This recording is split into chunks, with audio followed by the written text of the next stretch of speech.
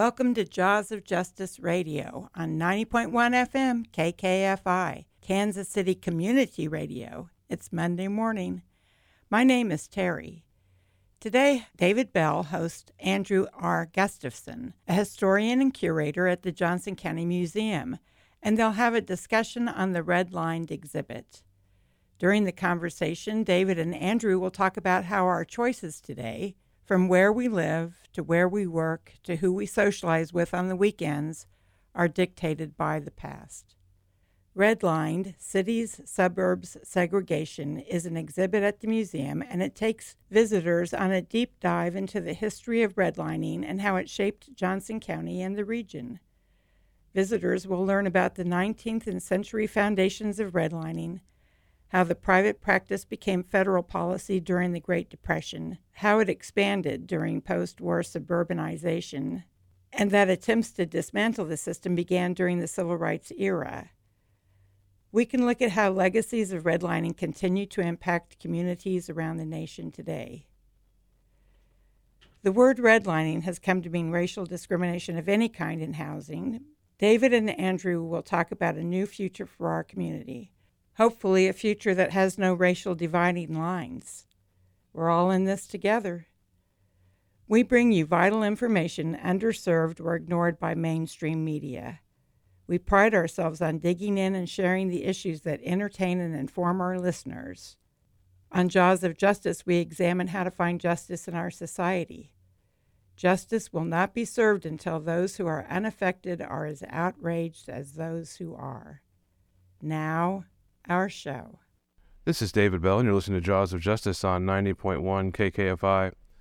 You know, a few weeks ago I was biking on a recumbent, and a recumbent is a bicycle that sits on what I'll call regular-sized wheels.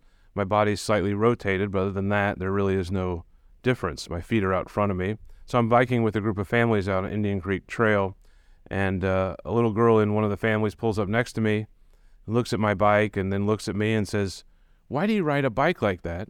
And I was actually thinking about this show and some of the themes that we're going to be talking about today, and so I looked to her and I said, "Well, why do you ride a bike like that?" And I don't know if I was expecting some incredible conversation, but of course that was not to happen, because she then turned and looked back to me and just repeated back what I had said to her, which is, "Why do you ride a bike like that?" She then scurried off ahead, and of course she couldn't hear my answer. But the reason I ride the bike I ride, or perhaps she rides the bike she rides, was in 1933 in Paris, a recumbent rider beat an upright bicycle rider in a 1-hour time trial.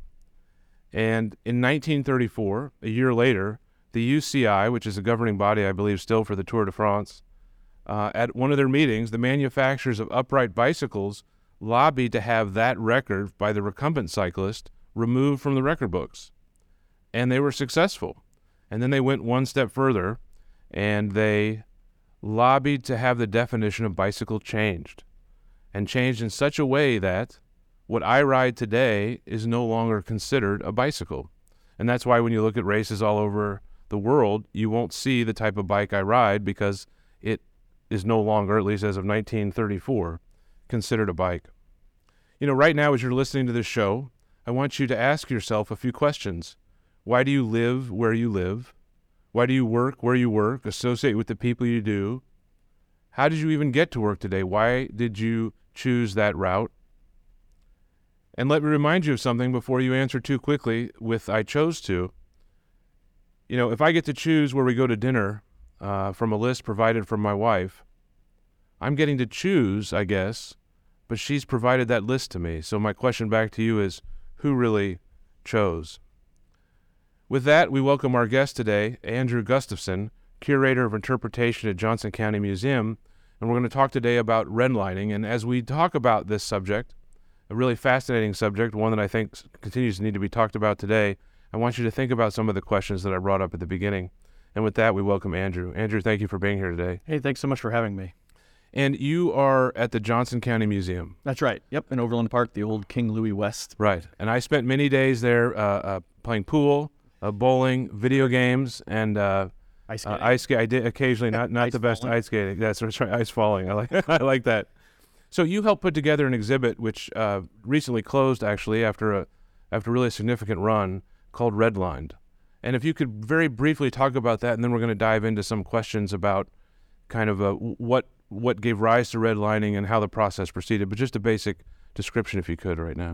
Yeah, so the exhibit was up for 49 weeks, our 55th anniversary year as a museum, and it really delved into this really long history of redlining, which we defined as the systematic disinvestment in some people and neighborhoods in favor of others, so other people getting investment in their neighborhoods and them as people, with that decision being made largely on the basis of race. And so it starts with private industry, becomes a federal policy, and then really shapes the way our communities look. And this exhibit went from the Civil War, just after the Civil War, all the way up to the modern era, looking at legacies of this pretty short-lived federal policy, 34 years as a federal policy. You know, I grew up in Johnson County, and then when I came back from law school, I lived in Johnson County for some more. And I have to tell you, one thing I was kind of impressed by so far, in addition to all the resources you provided, and I've been through, and we'll publicize those at the end, was the willingness of the Johnson County Museum to kind of hold a mirror up to itself in a way. Explain that a little bit if you could. Yeah, so if you've been to the museum, our main exhibit, Becoming Johnson County, looks at the long history of the county. So from before its founding in 1855 all the way up through the modern era. And we look at all eras of history. History is not necessarily flattering or not flattering. There's all sorts of things. People have always been complex, right? And so we've talked about redlining in the main exhibit since we've been in this building and even before. It's been 5 years. But we really wanted to take a deep dive into suburbanization, the creation of the suburbs. And when we got into the research, we realized you can't do that without talking about sort of what's happening in cities that's allowing suburbanization to take place.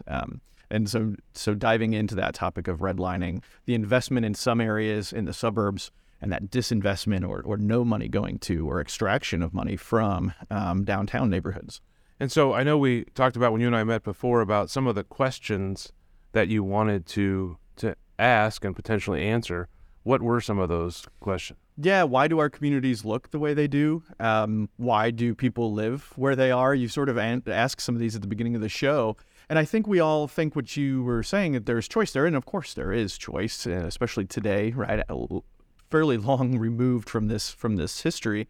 And yet there are things that have shaped that. And there are forces that shaped it in history. And there are legacies of that today. There's unquestioned assumptions at the beginning of this history, in the middle of this history, and in the era we're living in, the legacies of this history. These unquestioned assumptions still define for us what communities look like, who comprises communities in different areas and things. And again, we're talking about Kansas City and Johnson County as a lens into this history, but this is a national history. Cities and suburbs across the nation have very similar legacies from this history. I like the term you've used, unquestioned assumptions. One of the reasons I enjoy interviewing individuals like you, studying the topics that we study, is that going and looking at what our unquestioned assumptions are, so that whatever we're choosing now, it's an intentional choice, right? We're not just kind of going along because we did it before. Whatever we're doing, we're making the best of the life we have today, and we're doing it intentionally. I think that's what I take from the term you're using. Yeah. And I think that, there's something with that intent or intentional word too that was surprising to us as staff as we went through this history. The creation of the system of redlining, of that disinvestment, was very intentional. There are choices that are being made. There are things that are being defined. There are systems being put in place, organizations that are being created, policies that are being drafted that are pretty explicit and pretty intentional, right? It's not accidental the way communities developed. There was planning involved in that. And in this case, that planning was around residential segregation, right. Segregating communities by color or race. But I was looking through it, and we'll start with the Great Migration. But as I was looking, reading the book that you published, or the Johnson County Museum published about the exhibit, which is a wonderful book, and looking at, I almost want to look at one. I almost want to find like the Lex Luthor of it, and that is a simplistic view, of course. There may be individuals out there that had certainly more of an intention to do this than others. There may be homeowners that moved for a variety of reasons, but it seems to be a confluence of a number of different factors. Like I think you said, history is just, I can't find the one bad actor. There's enough to spread around. There's enough reasons to spread around. Yeah, people are complex, right? People are today complex. It is a past, yeah. And locally there was somebody who's contributing to this national history, J.C. Nichols. Mm-hmm. I'm sure your listeners are familiar with the name, right? Somebody who was born in Johnson County, who started in the sort of emerging real estate industry in the early 1900s in Kansas City, and then in the 19-teens and 20s and 30s is really very involved on the national level in these real estate organizations that are emerging. NAREB, the National Association of Real Estate Boards, the Urban Land Institute, some of these other organizations. And through his membership and leadership and speeches and things in these organizations is shaping the way this profession of being a real estate professional, whether you're buying and selling homes or developing neighborhoods or subdividing land, is really shaping how they're operating. And he and a handful of other people are pretty intimately, they're writing letters back and forth. They're very involved in shaping some legal ideas around segregation that we can get into. Sure. Well, and so let's talk about one of a few things that were going on as I understand it. And is that, first of all, you have the Great Migration, if you could explain that. And then also, from reading the book that the museum put out, and also another book that you'd recommended, there was the real estate industry was kind of undeveloped in the early 1900s. There was a lot of speculation. I think people were getting taken for almost, it sounded like a fake stock market almost, where people were investing money and it was kind of disappearing. And so there was an intention at that point also to kind of regulate, to make it more of a honorable profession, I guess. And so you have the Great Migration, you have that. If you could briefly talk about those two influences first, and then we'll talk about how the real estate industry kind of formed. So in the late 19th and early 20th centuries, people are moving to cities. Right after the Civil War, agriculture is starting to wane in places. Cities are really growing with industry. We have the Great Migration happening. So this is the mass movement of African Americans from the agricultural South to industrial cities in the Northeast and Midwest. So places like Harlem and Chicago, Detroit, and Kansas City. Kansas City received tens of thousands of black migrants over the period from about 1910, a little earlier, to about 1970. So a fairly long period of time, but tens of thousands of people coming into a city that's growing, right? Places like Chicago and New York City received hundreds of thousands of black migrants into their residential districts. And so this starts to shape the city. People start to react against these black migrants, setting up neighborhoods or pushing black migrants into neighborhoods, like in Kansas City, the 18th and Vine district, which was a much larger district, 12th to 18th and Vine, the segregated area of town, right? And as more and more people are coming into that area begins to be overcrowded. Conditions were never the best to begin with in segregated areas, but with overcrowding, you get dilapidation, you get unsanitary conditions, unsafe conditions. And so those areas begin to be noted for their bad conditions, right? And that begins to be tied to blackness, to race, right? As opposed to something that those folks are forced to endure, it's a characteristic of themselves, people are saying. And this is coming out of progressive movement era, right? Trying to add order to society and reform things that are in society. But there's some real racial and also ethnic things, xenophobic things, tied to the progressive movement in the early 20th century. And part of that progressive movement is the real estate industry. So we can think of things like, food safety laws and child labor laws and all these things coming out of the progressive movement, right? That's probably what we think of, but also the professionalization of industry. So the American Medical Association really had been around longer, but certainly forms as a professional organization in this era. Same with the real estate industry. And so in some part reacting to what's happening in cities, in some part the history you were describing of speculation and people taking advantage of others through real estate. This organization forms in Chicago in 1908, the National Association of Real Estate Boards. I already mentioned it briefly, to define what it means to be a real estate professional.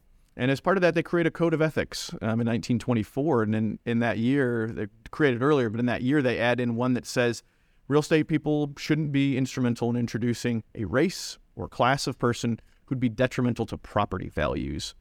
From this organization, there's this idea being created and proliferated that race and value, skin color and property value, are somehow connected.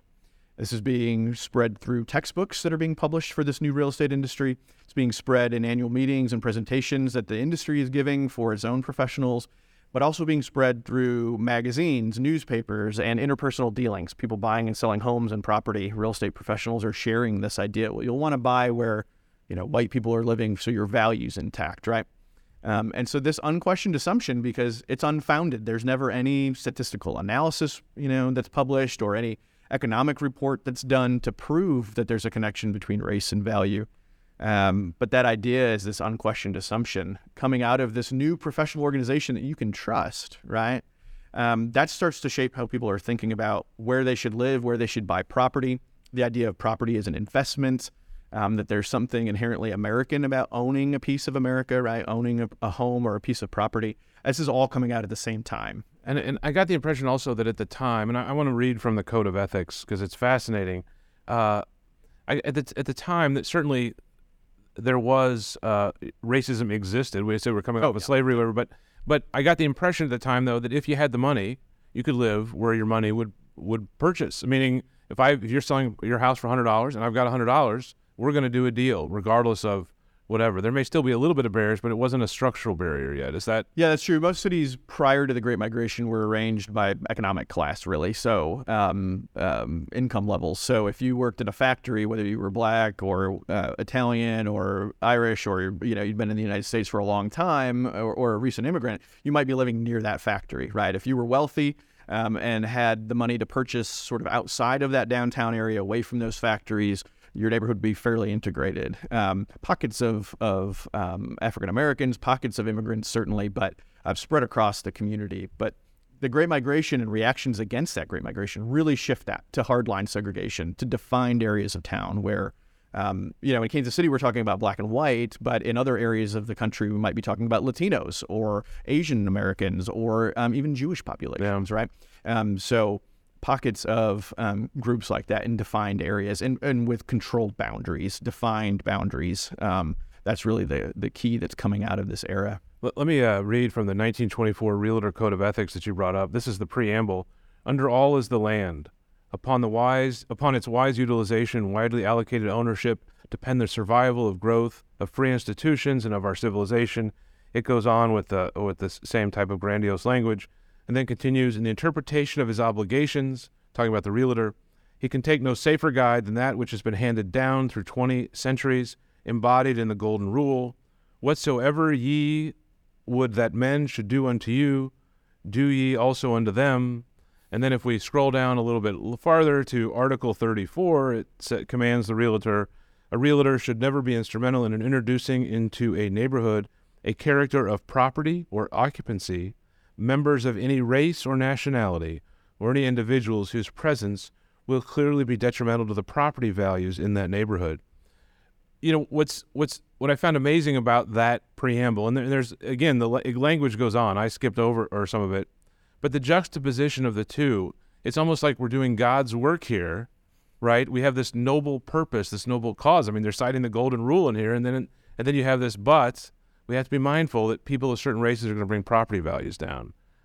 Help me understand, if you can, at least from your studying that kind of juxtaposition of those two seeming inconsistent positions.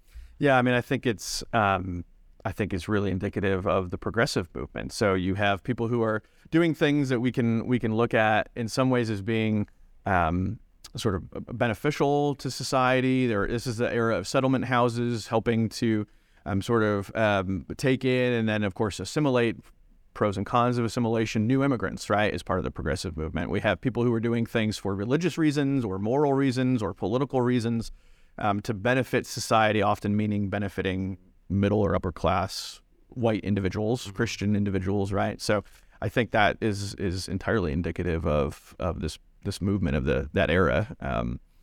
And I think this industry that's emerging is playing right into that, is looking to benefit middle and upper income earners, right, by creating new neighborhoods. And it's a code of ethics, right? It's not a list of rules. It's what's ethical about that's a great this point. organization, That's a great right? point. It's not only shouldn't you do that, it's wrong for you to do that, right? Ethically, you'd be hurting the organization, you'd be hurting your community to be doing that.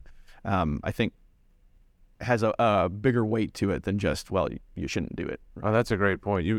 This is what we expect a good person to do. Yeah. This is your moral obligation to do. So as we move along, and I know we're going quickly over I mean, we're just like, all right, we're gonna Decades are flying. right. Is so. How do you take this structure? And then we have Johnson County kind of being developed. We have these, platted these properties where the houses are all kind of a little more uniform, and this big kind of area that we're going to sell as a group, if you will. And then something happens remarkably after the Great Depression, and that puts it on steroids. This whole plan, these planned communities, they're going to be all white. Blacks can't live there, in addition to other individuals, but particularly blacks can't live there. And then it gets on steroids. I'm going to call it on steroids, and that's through government funding. Yeah. Could you briefly go through? Yeah, federalized. Yeah. So whiteness becomes the selling point, right, for communities. So adding in these restrictive covenants that say this property can never be owned, used, leased, rented, or occupied by African Americans or Jewish people or Latinos or Asians in other areas of the country, Native Americans as well. And so those areas are defined as white. And so going back to that idea that race and value are connected, that means you're going to have a good investment in these neighborhoods. There are other things that are going on too in this era. Planning for permanence, right, is what Nichols calls it. J.C. Nichols calls it creating a permanent neighborhood that will never lose value for you. And operating through these professional organizations, they're lobbying the federal government saying we should create some federal zoning ideas out of these professional organization rules that we're creating and the things that we're doing. And when the Great Depression happens, people stop buying and building homes, and all of a sudden it's a crisis for this new industry, right? So they continue to lobby the federal government, and when the New Deal initiatives are started, part of that is the Homeowners Loan Corporation, this new organization that is solving the problem of 1,000 homeowners are being foreclosed on per day. So this organization, government program, uses taxpayer money and issues a brand new mortgage from the government, from taxpayer money at the Treasury, to those homeowners who are in default, right? And it's a revolutionary mortgage product. It's a 20-year term. It has low monthly payments, even payments over the course of the loan, and low interest rates, and you can even access equity, right, that you've paid in. So it's a revolutionary idea. It makes homeownership a lot more accessible for people. And just to be clear, before this, the loans, to the extent there were home loans, it was a significant percentage down, and it was 50%. Like 50% was like a 5-year loan at most, and it ballooned, and you're done. And if you can't make it, you're done. And so I know I wouldn't be able to buy a house like that, and so so now we're pushing it out to 20 years. 20 years, 10 or 20% down. Okay. When the FHA takes this up, the Federal Housing Administration is created, the second mortgage program from the federal government. They're offering these same terms to folks who are not yet homeowners to try to encourage homeownership. So 10 or 20% down, that same long mortgage period, same favorable terms, same equity, available back to you as a loan if needed, and things. Makes it a lot more accessible. You don't have to rent downtown anymore. You don't have to live on your generational farm in the countryside. You can buy a home somewhere, right? You can afford to do that. Save up 10% of the cost and make a monthly payment that's probably less than what you were paying for rent. So this is the federalization of this policy or these professional real estate ideas, because when the government creates the FHA program, they turn to NAREB, National Association of Real Estate Boards. The ethics we just looked at. Code of ethics people, right? And say, can you help the government create this mortgage program? We've not done this before. We need some parameters and some things defined for us. And so NAREB steps in as advisors to the federal government for creating the FHA and the HOLC, HOLC. And then eventually people who are in the leadership positions from NAREB and other real estate professions and things become bureaucrats within the FHA, top level, people managing the FHA program. And so they're bringing those private discriminatory ideas that we were talking about from that code of ethics and other things that they're doing at the time. And they're bringing that into this federal policy, shaping the way the government's going to be loaning money out. And I should say the FHA is not giving a mortgage loan. It's insuring it for the homeowner. So the bank has no qualms about giving a loan to somebody that previously they may have denied, right, for various reasons. So the government's on the hook then if that person defaults. And just to be clear, and then we'll close out with this segment, but just to be clear, the idea of race as it was codified, or race affecting value of property is codified in this Board of Ethics that we talked about, makes its way into creating these planned communities, which then makes its way into home mortgages for those communities, such that essentially not only the realtors, but also the banks are prohibited from selling to and loaning to African Americans.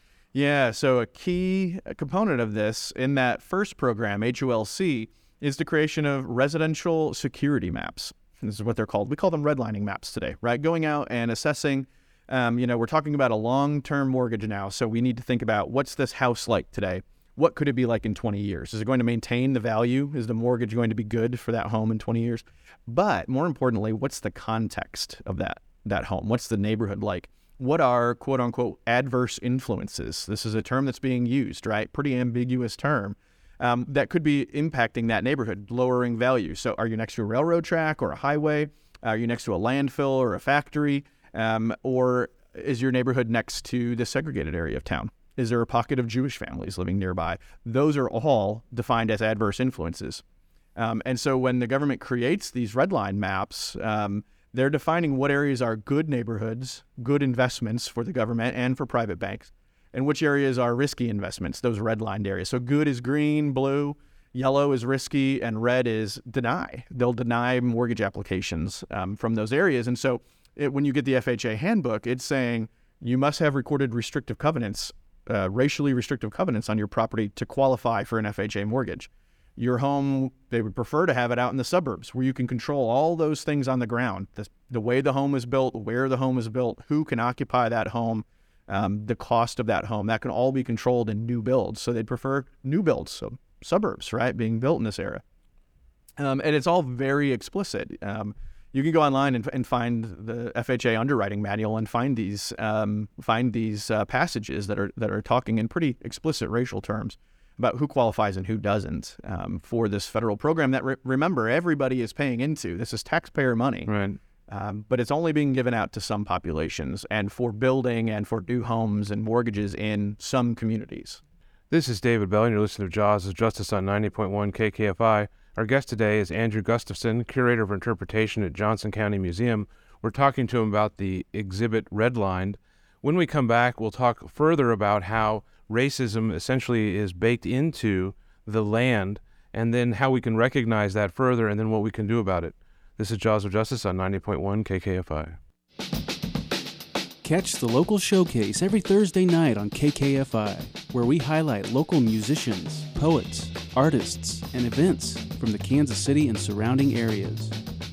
Curated and brought to you by a different KKFI host from week to week. That's the local showcase, every Thursday night from 8 to 10 p.m., right here on 90.1 FM, KKFI. Let's move toward a brighter day. Together we can find a better way. Rise up.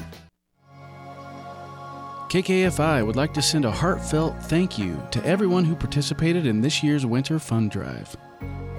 To our donors, volunteers, programmers, pitch partners, staff, and food donors, we couldn't do it without you.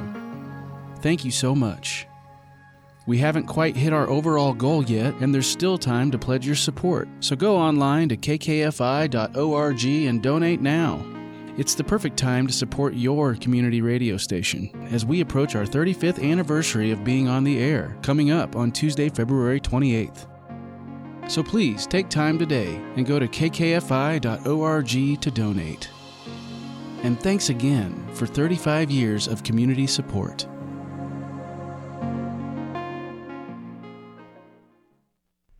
This is Jaws of Justice on 90.1 KKFI. Our guest today is Andrew Gustafson. Andrew is the Curator of Interpretation at Johnson County Museum. We were talked in the first half hour about how redlining came into being. And in this half hour, we're going to continue that discussion. You know, Andrew, one of the things that I've learned from you and learned from the book that Johnson County Museum put out was that in addition to excluding minorities, and particularly African Americans, from white suburbs, that there was additional impact of limiting where African Americans could live, in that you had an increase in demand, if you will, from the Great Migration, and then you had a narrowing of where individuals were allowed to live. And so supply goes down and demand goes up. And so what is the natural result then there as to what African Americans are then paying for a more limited choice of where they can live? Yeah, going back to our economics classes from college, right? If you have African Americans, many of them in defined segregated areas with pretty controlled boundaries, and they're unable to move outside those boundaries in any large number, you're going to be paying more for worse conditions, right? talked about the Great Migration in the first half, right? So influx of African Americans from the South into cities across the U.S. That continues through the 1970s, right? So through both world wars, and those people who are migrating to cities are being pushed into the same neighborhoods. That area is growing slowly, very, very slowly, but not by much, right? And so you have huge population numbers, overcrowding to incredible extents in segregated areas in cities across the U.S. Because as communities are evolving, as suburbs are springing up around the outside of downtowns, we're thinking just outside midtown areas, so like Brookside, Waldo areas, right? Some of the east side, even at the time, those areas have racially restrictive covenants placed on them. So those neighborhoods are only open to being legally owned by white individuals. As part of this, you may or may not know about covenants, right? Things that govern your property. Sometimes implemented by the developer, sometimes implemented by the person who owned it last. Things that you're legally responsible to obey, right? To carry out or operate under. And there's a whole list of them, right? Some neighborhoods where your trash cans go, Sure. where you know, Well, I've even heard like how far your front door the is. color of your paint. I mean, Paint colors, building materials, size of your home, minimum cost when you build your home, minimum size when you build that home. All those things are part of these covenants for communities, especially as we get into suburbs that are being built for automobiles, right, in the 1920s and 30s. We see all kinds of covenants, and one of them is almost always this racially restrictive language. And that's not an idea that's created in Kansas City, but it's sort of in this perverse term, use of the word perfected in this area by J.C. Nichols and other developers, right? By putting it in this long list of rules that make it legally difficult to overcome. And so you have more and more racially restrictive covenants in these communities that are springing up as a ring around downtown. You're really limiting then populations of color to living in downtown neighborhoods, to areas that maybe didn't have those restrictions placed on them, or did, but then those white families, white people who were living in those homes have fled to the suburbs, right? And the other thing we talked about that you brought to my attention was not only did whites flee, but also investment fled. So that a beautiful new home with beautiful new streets, that's going to attract more money to keep it up than something that looks less well kept, right? Or maybe potentially looks more run down, whatever the reason may be. Yeah, that's right. So as you're building suburban communities, you have to invest in sewers and electricity and in roads and in schools. And so money is being directed to all these new building projects, and there's not an infinite amount of money. So it is being taken from other areas, right? Or that in same investment's not being given to some areas, right? The amount of money that's being given is lessened.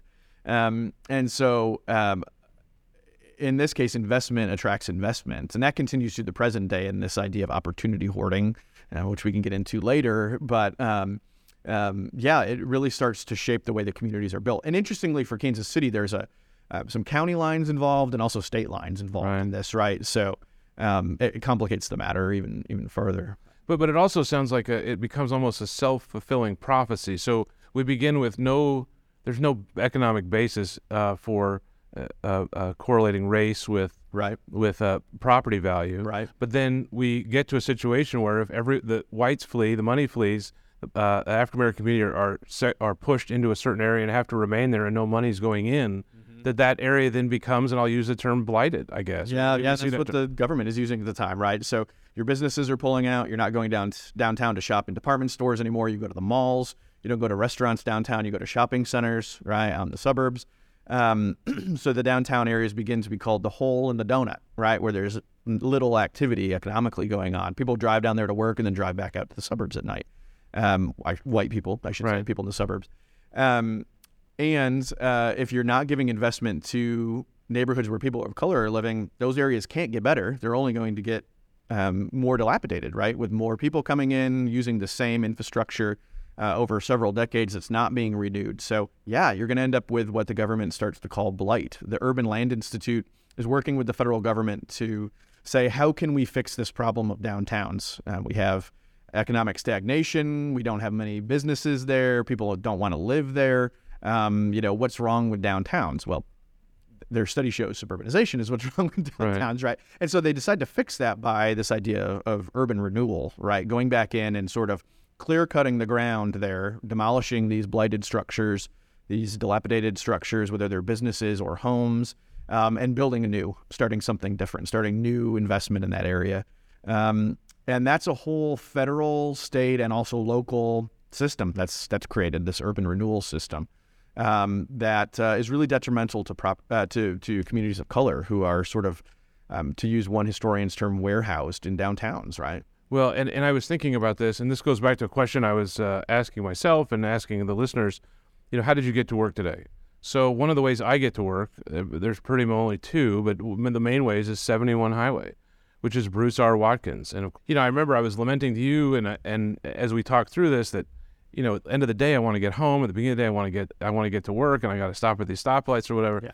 And you brought up an interesting point about this, and I want to read a quote from Bruce R. Watkins, that was a city councilor that was in the book that you helped put together. One of the city's first black city councilors. Right? Okay. And it says, quote, "I can see no value of this freeway to this immediate community outside of allowing those who moved outside of the city to get downtown faster without driving through our community." So, but that's Bruce R. Watkins, and I drive down Bruce R. Watkins.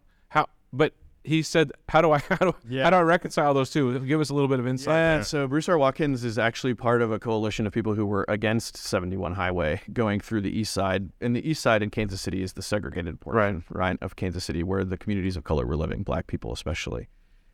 So he was leading the charge against this highway. And they got the highway reduced from being proposed as 8 to 10 lanes wide express, so it would change flow based on the time of day going into the southeast suburbs, to now we see it as 4 to 6 lanes wide. We have garden medians. We have those stoplights you were talking about, pedestrian bridges for access across and things that make it accessible for that community that's literally divided by this highway, right? But he dies during the process of fighting the highway. And the city, to get support from the community, names it for him, to get support for this highway. The path of that highway is cleared in the 1970s, the late 70s and early 80s. So businesses and churches and homes are being demolished for the highway to be built, but it's not finished until the early 2000s. Right. So there's this disconnected community, displaced people and businesses for 20 or 25 years before that highway is finally finished, right? And I think that's really indicative of urban renewal projects, highway construction projects. The Urban Land Institute is working with the federal government saying, when you're building this federal highway system, this amazing new thing in the 50s and 60s, target those redlined areas, target the blighted areas, the areas of the town that look dilapidated, remove them by putting highways there, by putting housing projects there, by clear cutting them with programs called slum clearance, right?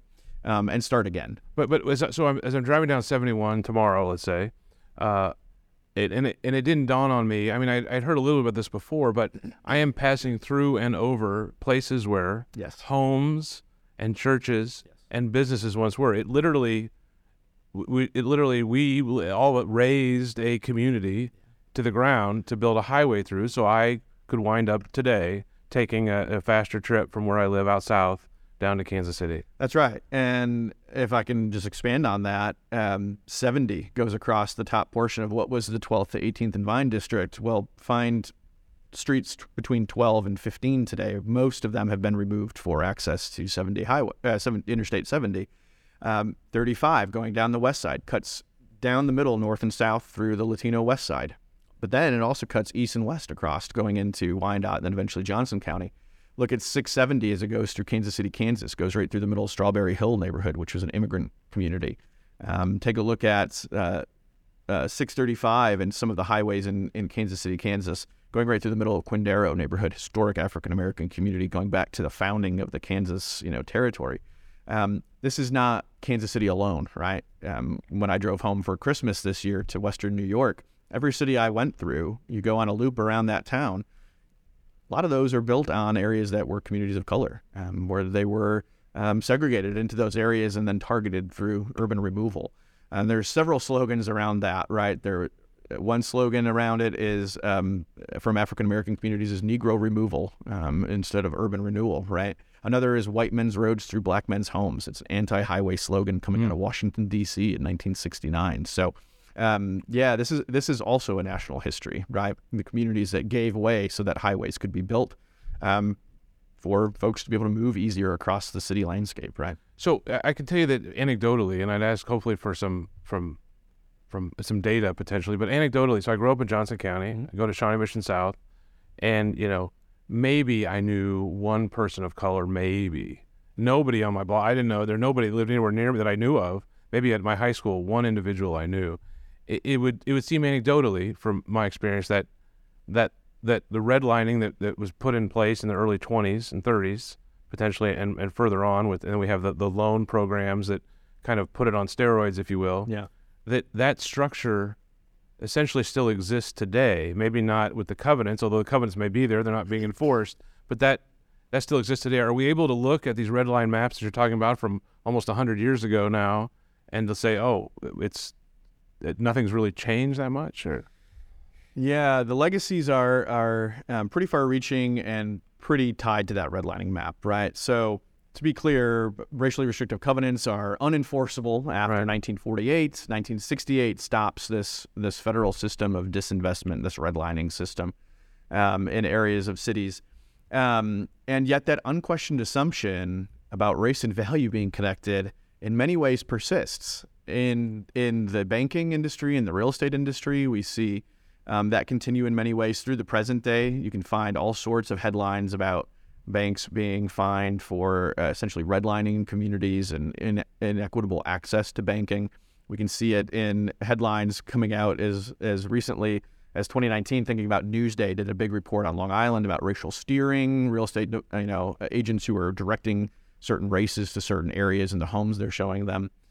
These things are happening nationally still, right? And so that unquestioned assumption, though, is in you and me, too, about what areas of town are good. Somebody moves to town, where would you recommend they live? They have children, what schools would you recommend they go to? That unquestioned assumption is coming out of this history that we've been talking about for 40 minutes now, right? And it's still impacting the way we think about our built environment, our cityscape, and still, in large part, regulating might be too strong a word, but defining how we think about where we can live based on who we are, right? And so these legacies then coming from this history are pretty stark. And this is a section of the exhibit that we almost didn't include. We're historians, and so talking about present day is a little uncomfortable for us. But it's this natural extension of redlining is to look back from today's perspective and see what are the things that have been impacted by 34 years of government not giving money, local, federal, state level government, and also private industry not giving money to neighborhoods. So we can look at maps that show in Kansas City, from the Kansas City Health Department. You can go online and see some of these economic hardship. There's different factors that go into these indices, but you can look at that map. It even uses the same colors, red to green, for most hard off to, relatively not economically hard off, and it pretty much mirrors that red line map for Kansas City. You can look at people who own vehicles or no vehicle households and see that map. You can look at health maps for obesity and look at that. You can see education there. And then the one that really hit us the hardest was life expectancy. You can look at this map for Kansas City area and see pretty disparate life expectancies for areas of town. And it correlates. If you look at areas that were green lined, those J.C. Nickel developed neighborhoods along Country Club Plaza, the Country Club District, your life expectancy there is 85 years on average from when you're born, right? You can look less than 2 miles away, just across Troost Avenue, and look at neighborhoods that were part of the segregated areas, the redlined areas of town, and see that your life expectancy there at birth is 69 years. 16 years of life difference, less than 2 miles apart. It goes back to that disinvestment and what your opportunities are. So this is social determinants of health, right? Do you have reliable transportation? Do you have well-funded public schools? Do you have a good-paying job with health insurance? Easy access to health care in your community? Fresh fruits and vegetables and affordable grocery stores in your community? All these different things and more, right? The quality of your homes, the safety of your homes and your infrastructure and green spaces or no green spaces, all of this ties into who we are as a living individual. What's our health like, and what's our expectation for duration of life is impacted by whether your community has had investment or not in it, and to what extent, right? And so all of these things you're talking about, they all correlate to the red line maps to where it's clear that the the redlining of, however many years ago, which was then instituted by the federal government, has exists today very much so in terms of impact to the individuals. And this is true, again, not just in Kansas City. Sure. You can look at this for any city. And there are lots of sociologists and historians and scientists who are doing this work right now and have done this work in the last 10 years. And you can see the correlations. It's pretty remarkable, really, to look at these maps. I don't know if I was looking at your book or reading something that you had directed me towards, but even the temperature of the streets are different, because now I know in Leawood, where I grew up, beautiful tree-lined streets. Well, it didn't dawn on me. They're beautiful to look at. You drive down the street, but the shade provides, and I don't know what else, but I guess a lower temperature, which has some impact on all of us. Yeah. So heat islands downtown, right? So if your local government's not investing in downtown neighborhoods, there's probably not a great park infrastructure in many of those areas. If a tree dies on the side of the road there, it might just be cut down, right? You have more paved surfaces, more empty lots in those areas, so it's hotter downtown. And in suburbs, you often have this beautiful canopy. Overland Park won a tree city, some sort of a award, designation, while we were researching this exhibit, for completely tree-covered streets, which are gorgeous, right? And a lot of communities have rules about maintaining tree cover. Yeah. And there were sort of rules from the Nichols company that were saying, this is your tree, it's this type, you must do this and this and this to take care of. This brand new tree we've gifted to you as a new homeowner, right?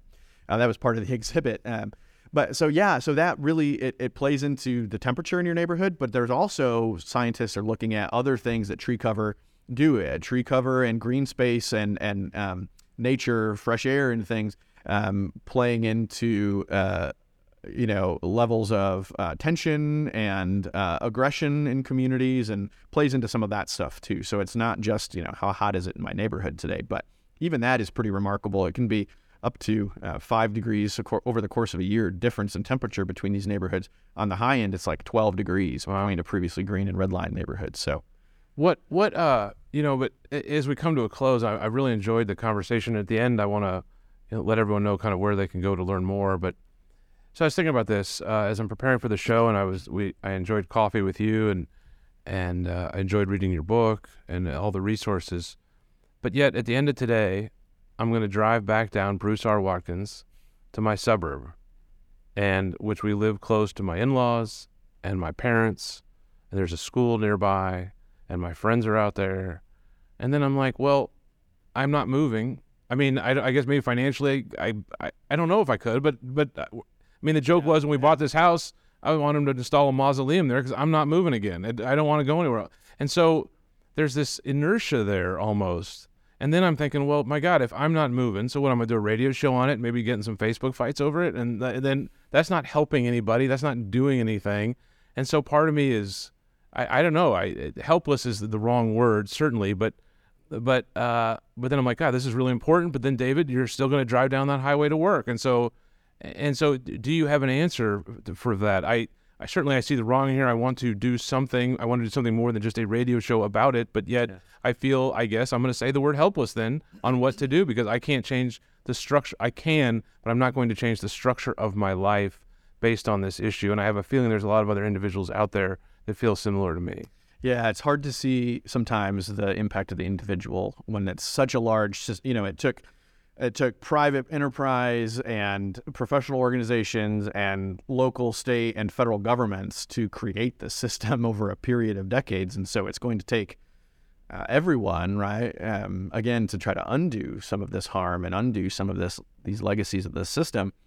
And so being involved in your community, right, is probably, it seems like a silly thing, but voting in local elections, thinking about zoning and thinking about your community's bylaws and, being involved in elections and things, and informing yourself for those elections and being aware of this history, right? So that you can start to make different decisions and think differently. And I'm not being prescriptive. Sure. I understand. But, somebody came through in a tour and put it a good way. If you're really interested in the environment, and you want to do good for the world through your love of the environment, think about what you can do if you're interested in this topic and remedying some of these legacies. Think about what you can do that's environmental, that ties back to this legacy of redlining. So tree cover and things like that, green spaces.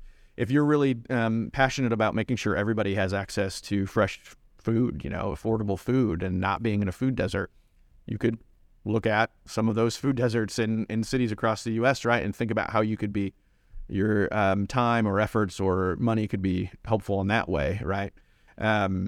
So there, I think everybody has their own interests in life, and so figuring out how that can help undo some of this history is one way to go about it, right? Also thinking about where your time and money goes. Are you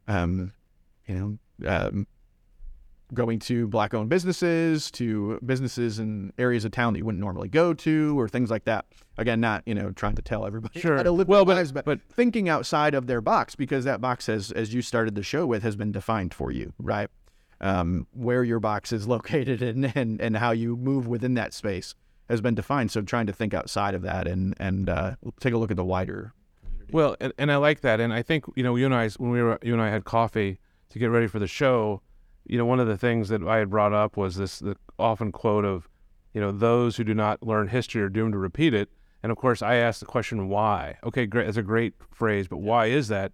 And as we're talking about this more and more, I hope I've come to an answer that you may agree, and this may be why history is important to you. Is the unquestioned assumption is a dangerous thing. And it would seem to me that however we're going to act, whatever choices we're going to make, that's for individuals to decide. I'm not going to sit here and tell them I don't know. But it would seem that the one thing I would ask people to consider is to always act intentionally if they're going to. I don't know. What do you, maybe that's it. For this topic, for the system of redlining, that unquestioned assumption is coming out of a generation or two removed from the Civil War, from slavery, right? And so there's a racial component of that. And there's some eugenics background to all that too, right? So that unquestioned assumption is long removed from our lives today, and yet it still sort of impacts how we think about our cityscape and our lived environment. And so knowing that, really any thoughts that we have, thinking about why we think that way, and what's the history of why we're thinking that way, might help us think a little differently or be more secure in the way we're thinking. Right, or just be more aligned, that our actions are more aligned with our values, whatever those values happen to be. I first of all, thank you so much for taking the time to educate me on the topic. I will tell you that I was talking to two friends of mine who are younger. I'm in I'm in the generation before they started naming them, I think, and they're younger or whatever. But I was telling about the show, and they didn't know what redlining was. You know what I mean? And so I think I really appreciate that. But I know if people want more information on this topic, if you could tell us where we could go. Also, the book you put out, which I bought and read entirely, was awesome. If you could talk briefly about that, and then maybe what's the next up in Johnson County Museum? Yeah, sure. So the best place to go for resources right now is jcprd.com/redlined with a D on the end, the name of the exhibit. And that will have information. The show, of course, has closed, right? Closed January 7th. So I'm sorry about that.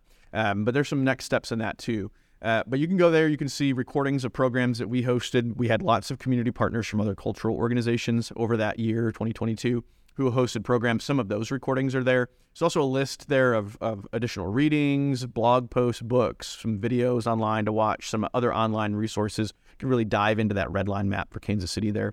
The book, which is really most of the text and many of the images and things from the exhibit, is available in the museum store here at the Johnson County Museum. And we're open Monday through Saturday, 9 a.m. to 4:30 p.m. It's also available right now at 9 libraries across the community and growing. So available for checkout there, part of their permanent holdings, which is just so cool to me. Yeah. So that's another resource. And then I'll tell you, we're still working on this. I'm still receiving requests like yours to speak on this topic, and for other organizations in the community and things. And we're still working on this. You can find more information at that website, jcprd.com/redline. So hold on, JCPRD. Okay. That's Johnson County Park and Recreation District. That's where the museum sorry. sits. Yeah, I know. Maybe I shouldn't have complicated that. JCPRD.com/redlined with a D. Okay. Yep. All right. We are starting a fundraising initiative to turn this exhibit into something really high quality online that can be updated and take on different life than it had in the built space.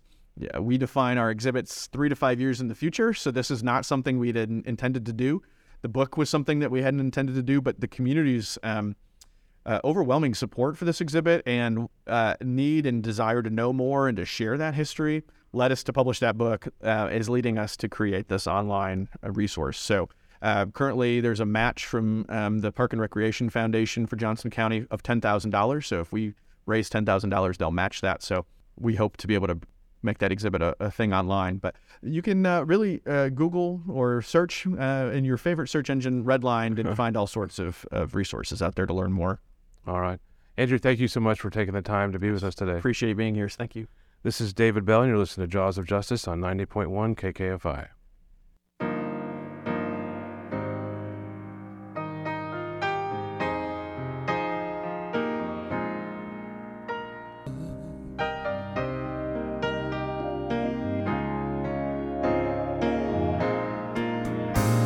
You filled me with hope about the next chapter.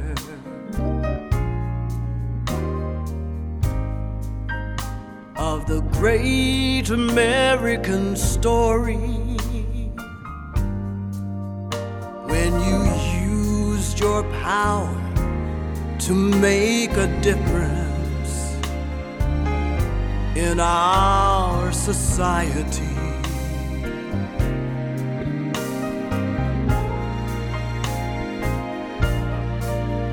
Now it's your turn to let freedom ring. Come together, all people of the world, in the name of love. Yes, it's your turn to let freedom ring. Come together, lift up one another. Now it's your turn to let freedom ring. We all live in the same house, and it doesn't matter whether we are black or white, Latino, Asian American, or Native American. It doesn't matter whether we're straight or gay. We're one people, we're one family. We all live in the same house. Be bold, be courageous. Stand up, speak out, and find a way to create the beloved community, the beloved world, a world of peace, a world that recognizes the dignity of all humankind.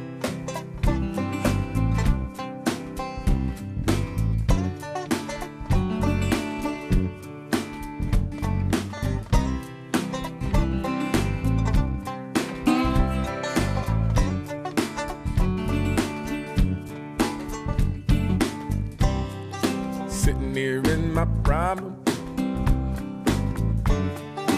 What am I gonna do now? Am I gonna make it? Some way, somehow. Well, maybe I'm not supposed to know. We hope you enjoyed today's show and that we leave you with something to think about, something to talk to your neighbors about, and a reason to get involved. As always, the opinions expressed are those of the host and the guests of Jaws of Justice Radio, not of KKFI, the Midcoast Radio Project Incorporated, its staff, or volunteers. You can find our calendar of events and a link to our show episodes on the Jaws of Justice Radio Facebook page. You can always listen to us live and find our podcasts on the KKFI website, kkfi.org. If you have a show idea or want to help produce the show, you can send an email inquiry or comment to kkfi.org/contact. This is Jeff reminding you our outro music is Higher Ground from the Playing for Change CD.